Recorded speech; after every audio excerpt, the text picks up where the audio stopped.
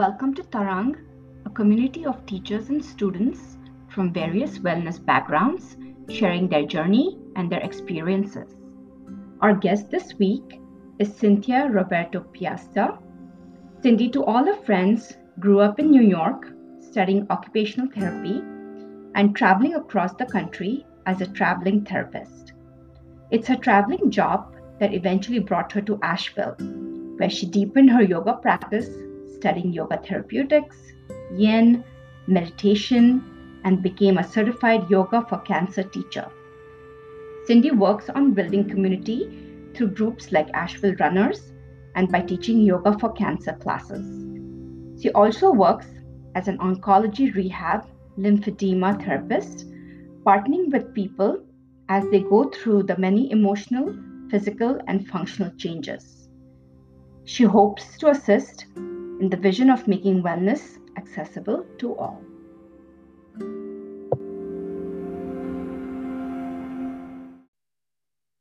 Welcome to our podcast on Tarang, Cindy.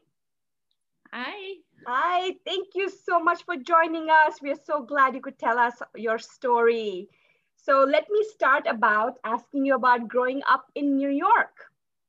Yeah, so I was born in Queens, New York, and I grew up in a multi-generational home, which I think at that time, at least in Queens, was pretty common. So my grandmother and grandpa lived on the top floor. My uncle and aunt and their family were in the middle floor, and we were in the basement. So to say we were pretty close knit, I think would be like a bit of an understatement. And so when I was probably still a baby, my parents decided to move us out to the suburbs. I think they just wanted, more opportunity in terms of like school and organized sports and things like that. So I had that whole world, but every weekend we'd still go back to Queens and still have this very like traditional, culturally rich experience there with that family, with all the adults hanging out on the stoop and talking and playing cards, and the kids playing in the streets, and Sunday family dinner. And then on my mom's side, so my mom is Puerto Rican, so she moved back and forth to Puerto Rico her whole life, and she had family in Spanish Harlem. So then we'd also go up there and have this very lively, fun-loving, vibrant family that was there. So I feel really grateful looking back at living and growing up in New York, because I kind of had all these different experiences and exposures to all these different ways of living, and museums and parks and all these other things that came with New York. So yeah, it was a pretty fun little time to grow up. Yeah, very, very typical of what life would be in India too, just kind of being with family and of course, two cultures that you were bringing together. So that must have been pretty great. Yeah, it really was. It was nice. Yeah. So would you like to tell us about being in school and being bullied? Yeah, so in both the Italian and Puerto Rican culture, food is really important. And, they oftentimes will show love through food. So needless to say, there was a lot of food and a lot of love. And so, it was just a lot of rich food. So pastas and, rice and beans and empanadas and all these foods that, and I've always had a big appetite. So needless to say, by the time I was in third, fourth grade, I was probably about a size 16 women. And if you can imagine trying to find clothes for like a 4-foot size 16 fourth grader, it was not very easy. So I never was in like really the coolest of clothes. Oftentimes, my mom would just, the only place she could find to shop for me was Burlington Coat Factory. So I oftentimes wore like 80s power suits, which for any listeners who maybe are younger or don't know what that is, that's like a thing. It was like the big shoulder pads and like the big lapels. And so, so needless to say, I looked like I was going in for like a job interview into fourth grade every day. That, and, I had glasses, and early on I was diagnosed with a learning disability. So I was being pulled in and out of class. which the kids took notice of as well. So it was just all these different things that I think just kind of made me a little bit of an easy target. And, I think especially back then, and I would say it's something that as a society we can still work on now, is just really teaching kids that all body types are beautiful, and that no body type should ever be equated with healthy or not healthy.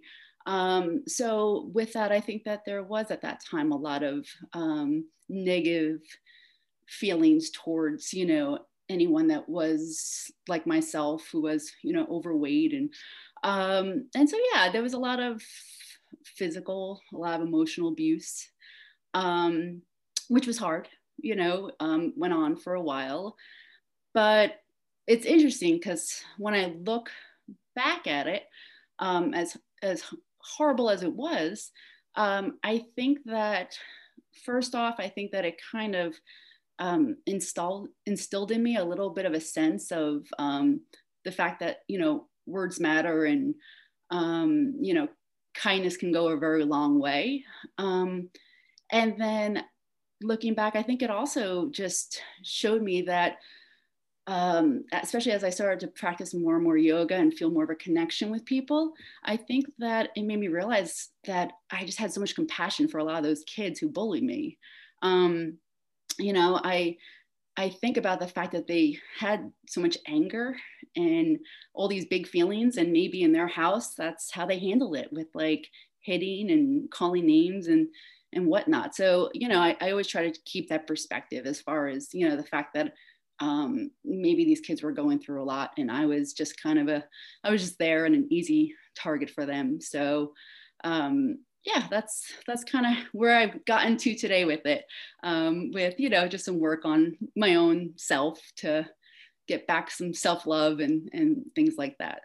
Mm-hmm. Yeah, especially at that age, and just to have to deal with that, and I love how you kind of are compassionate about thinking about them and what their upbringing must have been. So that kind of just shows, the kindness in your heart too. Yeah, I mean, I think there's always a lot of that. People are sometimes going through things, and we just have to, I think, be aware of the fact that it's not always easy time for people, and that might not bring out the best of them. Mm-hmm. Yes. Now, to the kids and even honestly adults that are facing bullying because of weight, can you share how in school this one teacher really helped you gain confidence and help you realize the power of exercise? Yeah. So that's Miss Mills. And she never actually talked to me about exercise. It was never, about weight or anything like that. What she did was she just helped me build confidence. And she also made me realize that I was capable of facilitating change in things in my life. So the first thing was that she was just this really like strong, kind person.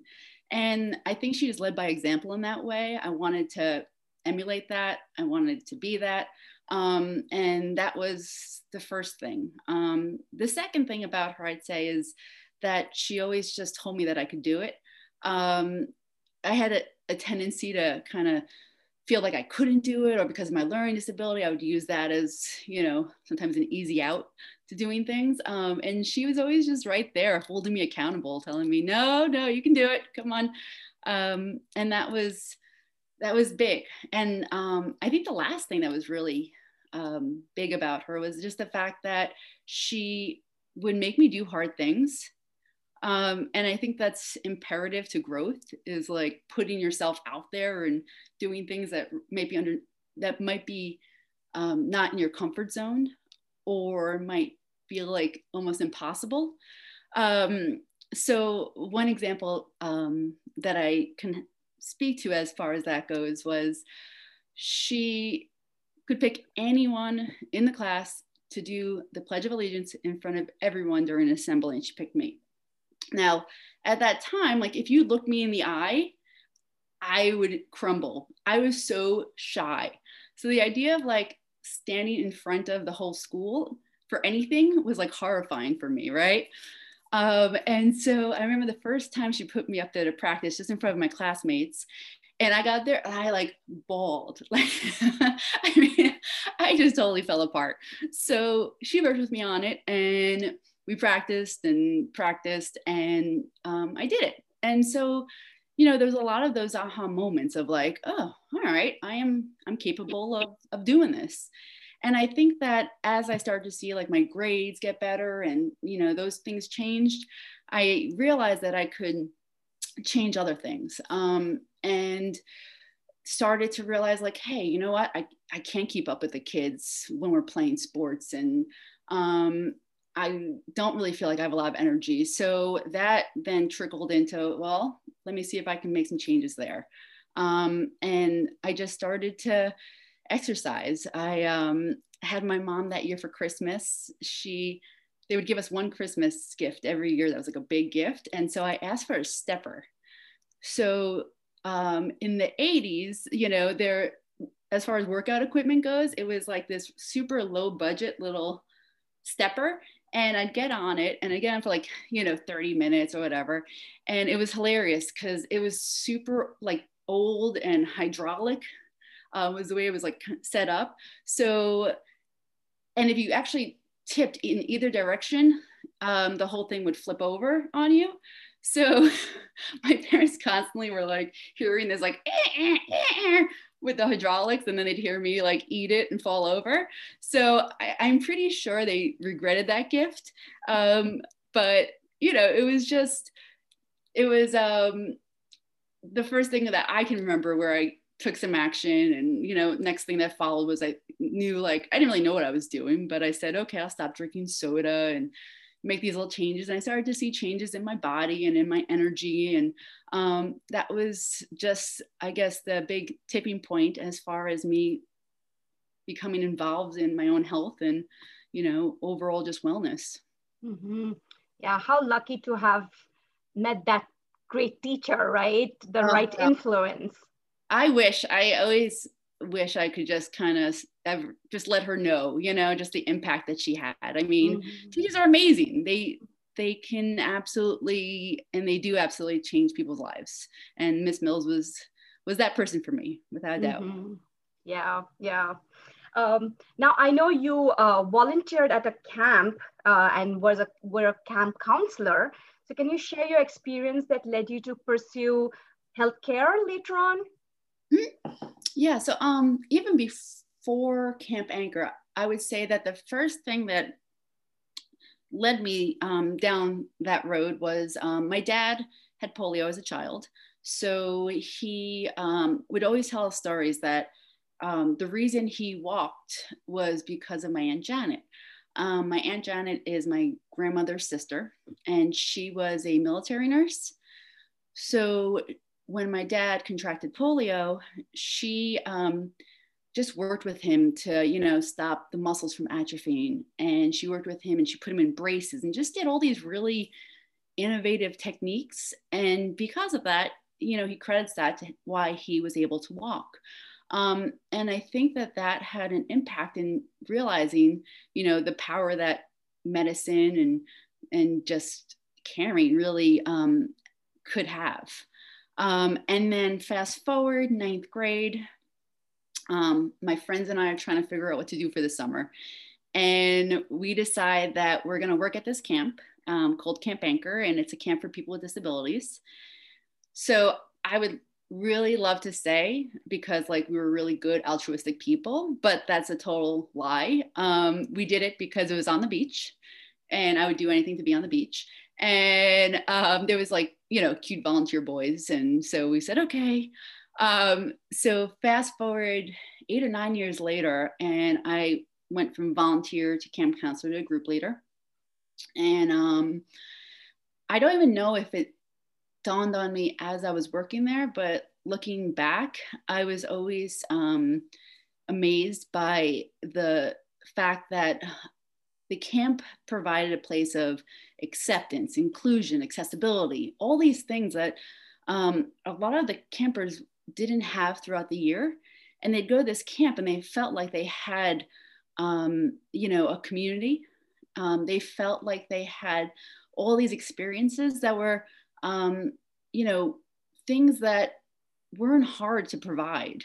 You know, a lot of the campers had never been on the beach, and, you know, you get some PVC piping and some big wheels, and all of a sudden these people are able to experience, you know, sand in their toes, and you put a ramp or a lift in a pool, and, you know, people are able to get into the pool and enjoy it. You set up a dance class where there's an option to sit or an option to stand, and, you know, everyone's involved. So I think down the road, I realized that there was something very special about that and very important about that. And I think that was something that was really what drove me into the field I'm in today. Mm-hmm. Yeah. And, you know, I mean, just to have that experience early on and just to see the impact of, and all the little things that they couldn't experience that you guys as counselors and being at the camp really helped them achieve. Yeah. And it was just great. It was a, you know, it was just a great group of people, and yeah, wonderful experience, like you said. Yeah, yeah.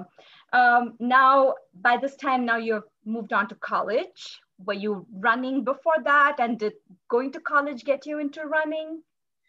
Yeah, so I ran a little bit through high school, and then got into college and realized I had a lot of like free time. So I became a bit of a gym rat, you know, I go just all the time at the gym. And one of the girls who I went go to the gym with was into running. So she really is the one who got me into running. And so we did little races here and there. And then senior year, she was like, let's do a marathon, you know, and I didn't actually think that running 26 miles was feasible. But I signed up anyway, and we did the Pittsburgh Marathon. And it was just unbelievable. You know, like you're running through this huge city as a college student that you know, a city you've never been to. And all these random strangers are cheering you on.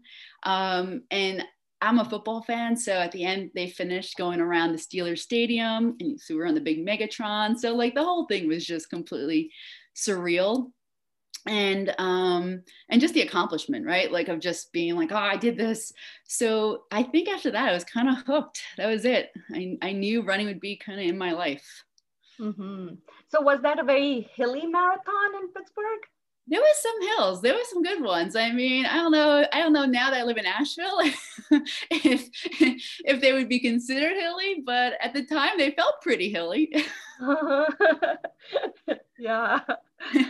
So now in grad school, is that when you got into yoga? Mm-hmm. Yeah. So I don't think I got into it, I would say, a traditional way. What really happened was I was going to grad school full time, and I was working full time between different restaurants and bars. So I'd go to grad school all day, take the train home, go to the bar, work till 4 a.m, clean up, get on the train, sleep 45 minutes, back to school. And so I still enjoyed working out, but I didn't have the energy to actually, you know, do really heavy workouts. And where I went to school at NYU, which was down in the West Village. And people who don't know that area, it's very, it's just a very cool, eclectic kind of area of the city. And there was a good amount of gyms and yoga studios and things like that. So I really got into it as just a way to get in a little bit of a workout, and then to have a place to fall asleep for, you know, 10, 15 minutes during Savasana. So it became a bit of a, you know, either a refuge or a place of rest for me. And then I'd get up refreshed and continue on. So yeah, it was kind of just like a way that I figured out to just get a little rest during the day. Yeah. So now what did you study when you were at grad school? That's when I went for occupational therapy. Okay. Okay. Mm-hmm. So now is that what led you to become a traveling nurse, or did you work in a place for a while before deciding to travel? Yeah, so I worked for a while at an outpatient clinic on the island, and what ended up getting me into travel therapy was the fact that I was working full time and I was still kind of carrying on with this crazy life of, bartending, and I was living in Long Beach, which is like this really young, fun beach town with lots of like partying. And so I got a little out of control between partying and working. And, I had my best friend and my sister that both were like, calling me up being like, you need to change your game right now. It's not healthy. It's not sustainable. And I think I kind of noticed that myself. So I waited till my lease was up. I packed up and took off, and I ended up in San Francisco, lived there and worked in Oakland. Then I went to Palm Springs, South Lake Tahoe, Asheville, Wilmington, North Carolina, Charlotte, Greenville, back to Asheville. Wow. What was that like? I mean, how did you like traveling, being in different places, or? Yeah, I loved it. So it was quite a change. I went from being constantly surrounded by people and friends and things to do, and all of a sudden I was put in all these places where I didn't know anyone. And it really was wonderful. It kind of gave me an opportunity to get to know myself, because I was bringing myself out to dinners and bringing myself to movies and all these, places. So I got a chance to quiet things a little bit in my head and just kind of take in all these amazing, beautiful places. And while I was doing that, I was running a lot. So just exploring all these places through that. And I also had the opportunity to practice a lot of yoga. I was traveling all these places, and all these places had different studios with all these different types of lineages. And it was really nice to see, what I was typically doing was like a hot 26 or a hatha. And then all of a sudden I was exposed to all these other types of practices. So that was a really cool takeaway as well. Mm-hmm. Wow, what a fun experience that you've had traveling around. Yeah, it was great. I mean, it's a beautiful country once you get out there and start really, getting across it.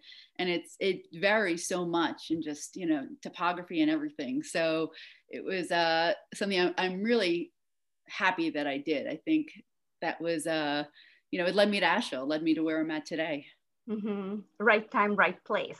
Exactly. So Cindy, you mentioned earlier that your travels that took you around the country as a therapist, you passed through Asheville at the time. So what made you decide to kind of call Asheville home, to kind of be here? And then what led you to start a run group here in Asheville? Yeah. I think Asheville just became home because I had traveled all these different places and ended up in Asheville really randomly with my job. And I moved away, and I always thought that I lived by the beach because that's where I grew up. And I was at the beach and I had this feeling that I wanted to get back to Asheville. And so I did. And then I moved away 2 more times, and I kept on having this feeling that I wanted to come back to Asheville. So, and when I came back, the second time, I just started to develop this whole close-knit friend group, and really fell in love with the people, the outdoors. It just provided this real place of comfort for me. Mm-hmm, mm-hmm. And then I know you said in your travels before that you had done run groups there. So what made you kind of pursue that here in Asheville?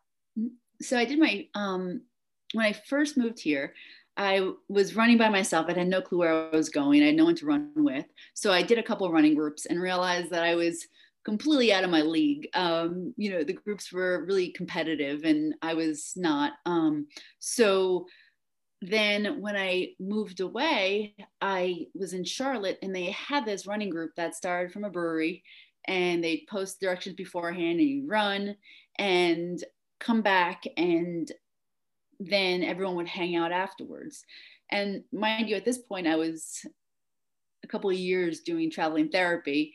So the idea of having this group of people that I could hang out with and that I, would start to do stuff with outside of just the running group was huge. It was, a really, I think it's something that at that point I was really craving. So when I came back to Asheville, I realized that there still wasn't anything that felt like that to me. So that was about, I guess, June 2013. And I just said, okay, well, I guess I'll just start it myself. And that's how Asheville Runners came about. Mm-hmm. Actually, that's what we love about the group. And I know you put in a lot of work to kind of have the running map and route all planned out. And I love that there's no judgment. It's a non-judgmental group, right? You can run at your own pace and everybody's super supportive. So tell our listeners, if they're new to Asheville or want to get into your run group, what can they expect when they come and join in? Right. So you sign up on Meetup, and on that Meetup page, there's directions.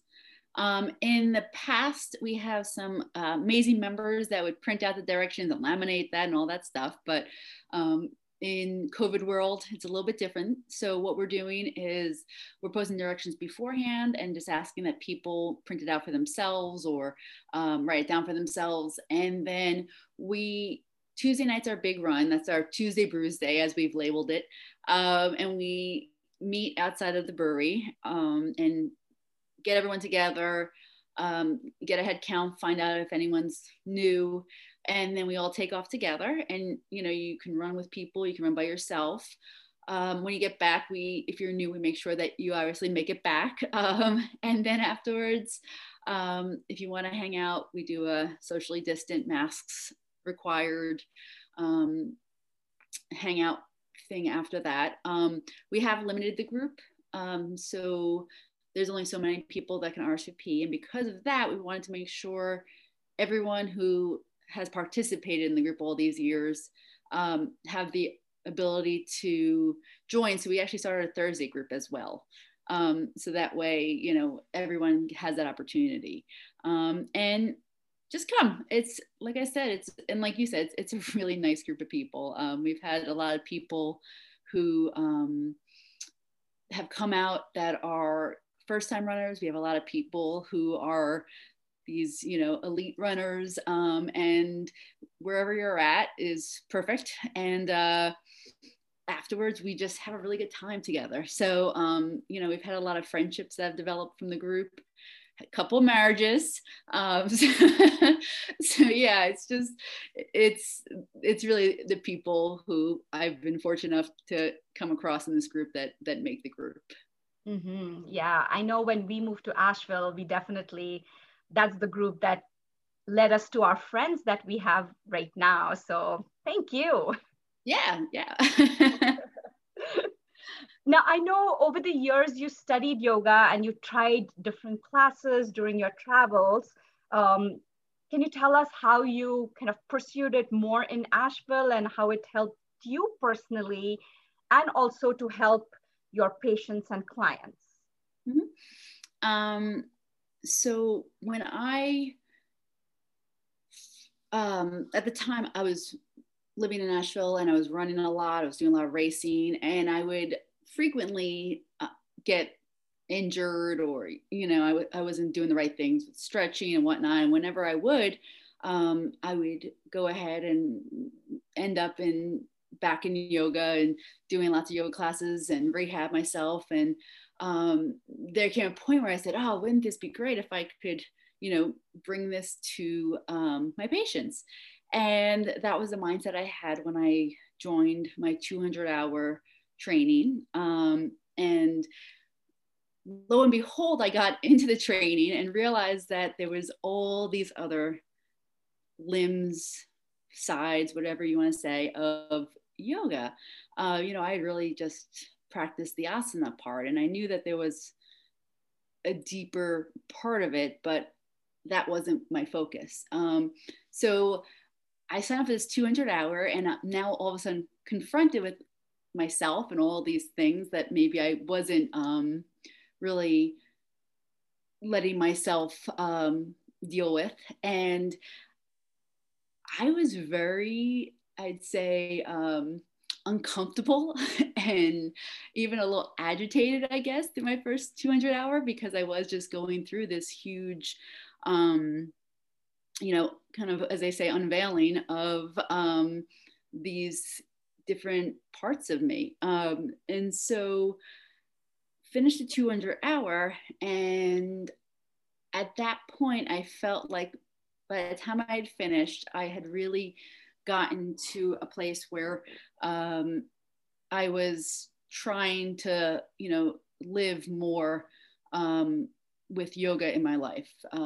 So then I decided to go for the 300-hour, more as just a student of yoga. I wanted to deepen my practice. And so I went into that and had these amazing teachers at Asheville, that was at Asheville Yoga Center, and deepened my practice, and got really into all these other types of yoga that I never thought that I would enjoy as much. With that, ended up, I think, not doing what I had originally set out to do, which was, teach my patients yoga. But I think that the other parts of yoga is what I really brought into my practice. I found that I was more present. I was able to listen better. I was able to connect more. And I was able to not just focus on what that person had on their referral to me, what their diagnosis was. I was looking at them more from a whole person, whole body, physical, spirit, emotional being. And when I started doing that, I just had such a better connection, and I found that I was actually working towards their goals and maybe not the goals that I thought I should be working on for them. And it was just a complete game changer in the way that I went about things. I still enjoy working with someone using some pranayama for pain relief, and I still enjoy when people are wanting to get back to the asana part, and helping them to work through some modifications so that the poses can be more accessible to them. But I think that that's probably a very small part of how yoga has really changed my life and changed the way I approach my career. Mm-hmm. And especially with your background, it's so nice to have that balance of yoga and bring both that knowledge and both the studies to your patients and to you personally too, like you said. Mm-hmm. Yeah. Mm-hmm. And there's these days it's an exciting time because there's a lot of I think deeper understanding of the benefits of yoga, and there's some of the science that is coming behind that. So it's, for someone who enjoys like the science part of it, it's been a really fun thing to see that connection. Mm-hmm. Yeah. Now, can you tell our listeners about the yoga for cancer classes that you offer and your work as an oncology therapist? Yeah. So I had gotten certified in yoga for cancer, and I was teaching those classes before COVID. I am not, those classes are on hold right now, but I do refer people to either Yoga for Cancer has a website and they have free classes, or Journey to Be Free is a local nonprofit that also does some online classes right now. And then there's tons of amazing yoga instructors in Asheville, and there's some that are very mindful about working with people with different maybe, needs or considerations. So I'll refer to them. And so that's, where I'm at right now with teaching yoga. And then I also, probably about 8 years ago, became a lymphedema therapist, and have just fallen in love with that. It's just this kind of, at least in Western culture and Western medicine, a really misunderstood, under kind of educated system as far as like in schools. And so I think a lot of people are left in a place of like frustration, or they don't feel like they're being heard with, the issues that they're having. So I've really had a chance to connect with a lot of people and help work with some of the needs that they're having because of their lymphedema. And so I think probably about the time that I had really gotten into yoga and began to understand about, making this deeper connection, that I realized I was focused a lot on the fact that either an arm was swollen, a leg was swollen, and working on just reducing that swelling. And what I was missing, especially for my oncology population, was that they were saying, great, my arm's not as swollen, but I also can't walk because I have this peripheral neuropathy and I'm falling all the time, or I don't feel strong enough to pick up my grandbabies, or, I'm dealing with this chronic fatigue after my treatments, and, I can't get back to the things that I enjoy. So when I realized I was missing this whole other picture, that's when I went in to become an oncology rehab therapist. And so we as a, where I've been working, have been working to really try to meet all these different needs that come from both cancer and then the side effects of the treatment, which can be, everything from, physical changes, emotional, psychological, and functional. So we try to kind of approach it all around. And I would say that I do recognize that there is that I have a bit of a, scope of practice, and that a lot of stuff is not within that practice. So, I would kind of call out to a lot of the listeners that if, you are in wellness and you do have some training with people who are going through cancer, I would love to actually hear from them, because we need nutritionists, and we need psychologists and counselors, and we need just people who are into wellness, so when we finish up, they can continue working with people. So that's definitely something that I would love to collaborate and kind of grow a little community around. Create that continued community support during and after as well. Yes. Because I mean, I can say firsthand just from my different clients that, that they feel better and they do better when they are working with, both the Western and the Eastern medicine. I can tell you how many people who I see tell me all the benefits of acupuncture while they're going through these treatments and things like that. So yeah, I think that's hugely important. Yeah. And just to not kind of end their rehab in your office, that they have that support going on. That's wonderful. Yep. Wow, Cindy, you're doing some amazing things. Now, I know you've had quite the life journey, and we can go on really talking for a while more. But as we kind of wrap up our podcast, we always like to ask all our podcast guests what their personal yoga practice looks like. So what's your favorite yoga pose, and why do you like to practice it? All right. So my practice, I have a home practice that I do with 2 kids and work. And life being a little bit crazy right now, you know, it's a lot of dropping the buckets. So hoping that, you know, all that adds to something more.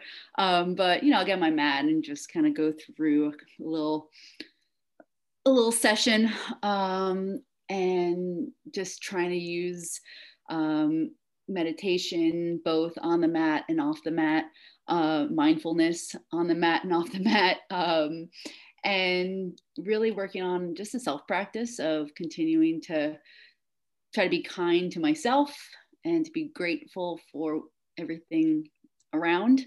And then, you know, just trying to set that outward. So that's pretty much my practice. And then I also have been just trying to hone in on some of these awesome classes. It's not in person, but you know, online. I just took a nice little training this last weekend with Shayla, and you know, you just have these amazing instructors in town. So very fortunate in trying to fit those in here and there, because that's always good stuff. As far as poses go, my favorites kind of, I don't think a lot of people would agree with me on this one. I love camel pose. I think a lot of it has to do with the fact that maybe, like I said, I started in like that hot 26 world. So that was a part of it. But I think the biggest thing is I just feel really strong in that pose. You know, it's a big chest opener and you're just open and you're vulnerable. And I think I just feel really confident in that pose. So I love that pose. I don't know. I know a lot of people think it's really uncomfortable. I love it. And especially with you running, it must be a nice quad and a kind of shin to foot stretch with your back arch there. Oh yeah. It gets all that good stuff, the hip flexors, all of it. So yeah, that does the job. Well, thank you so much, Cindy, for coming on our podcast. And thank you, everybody, for listening. You can find Cindy on Tuesdays at her run group. And on Facebook, you can find it under Asheville Runners. Thank you again, Cindy. Oh, thank you so much. I really appreciate it. It was an honor. Thank you.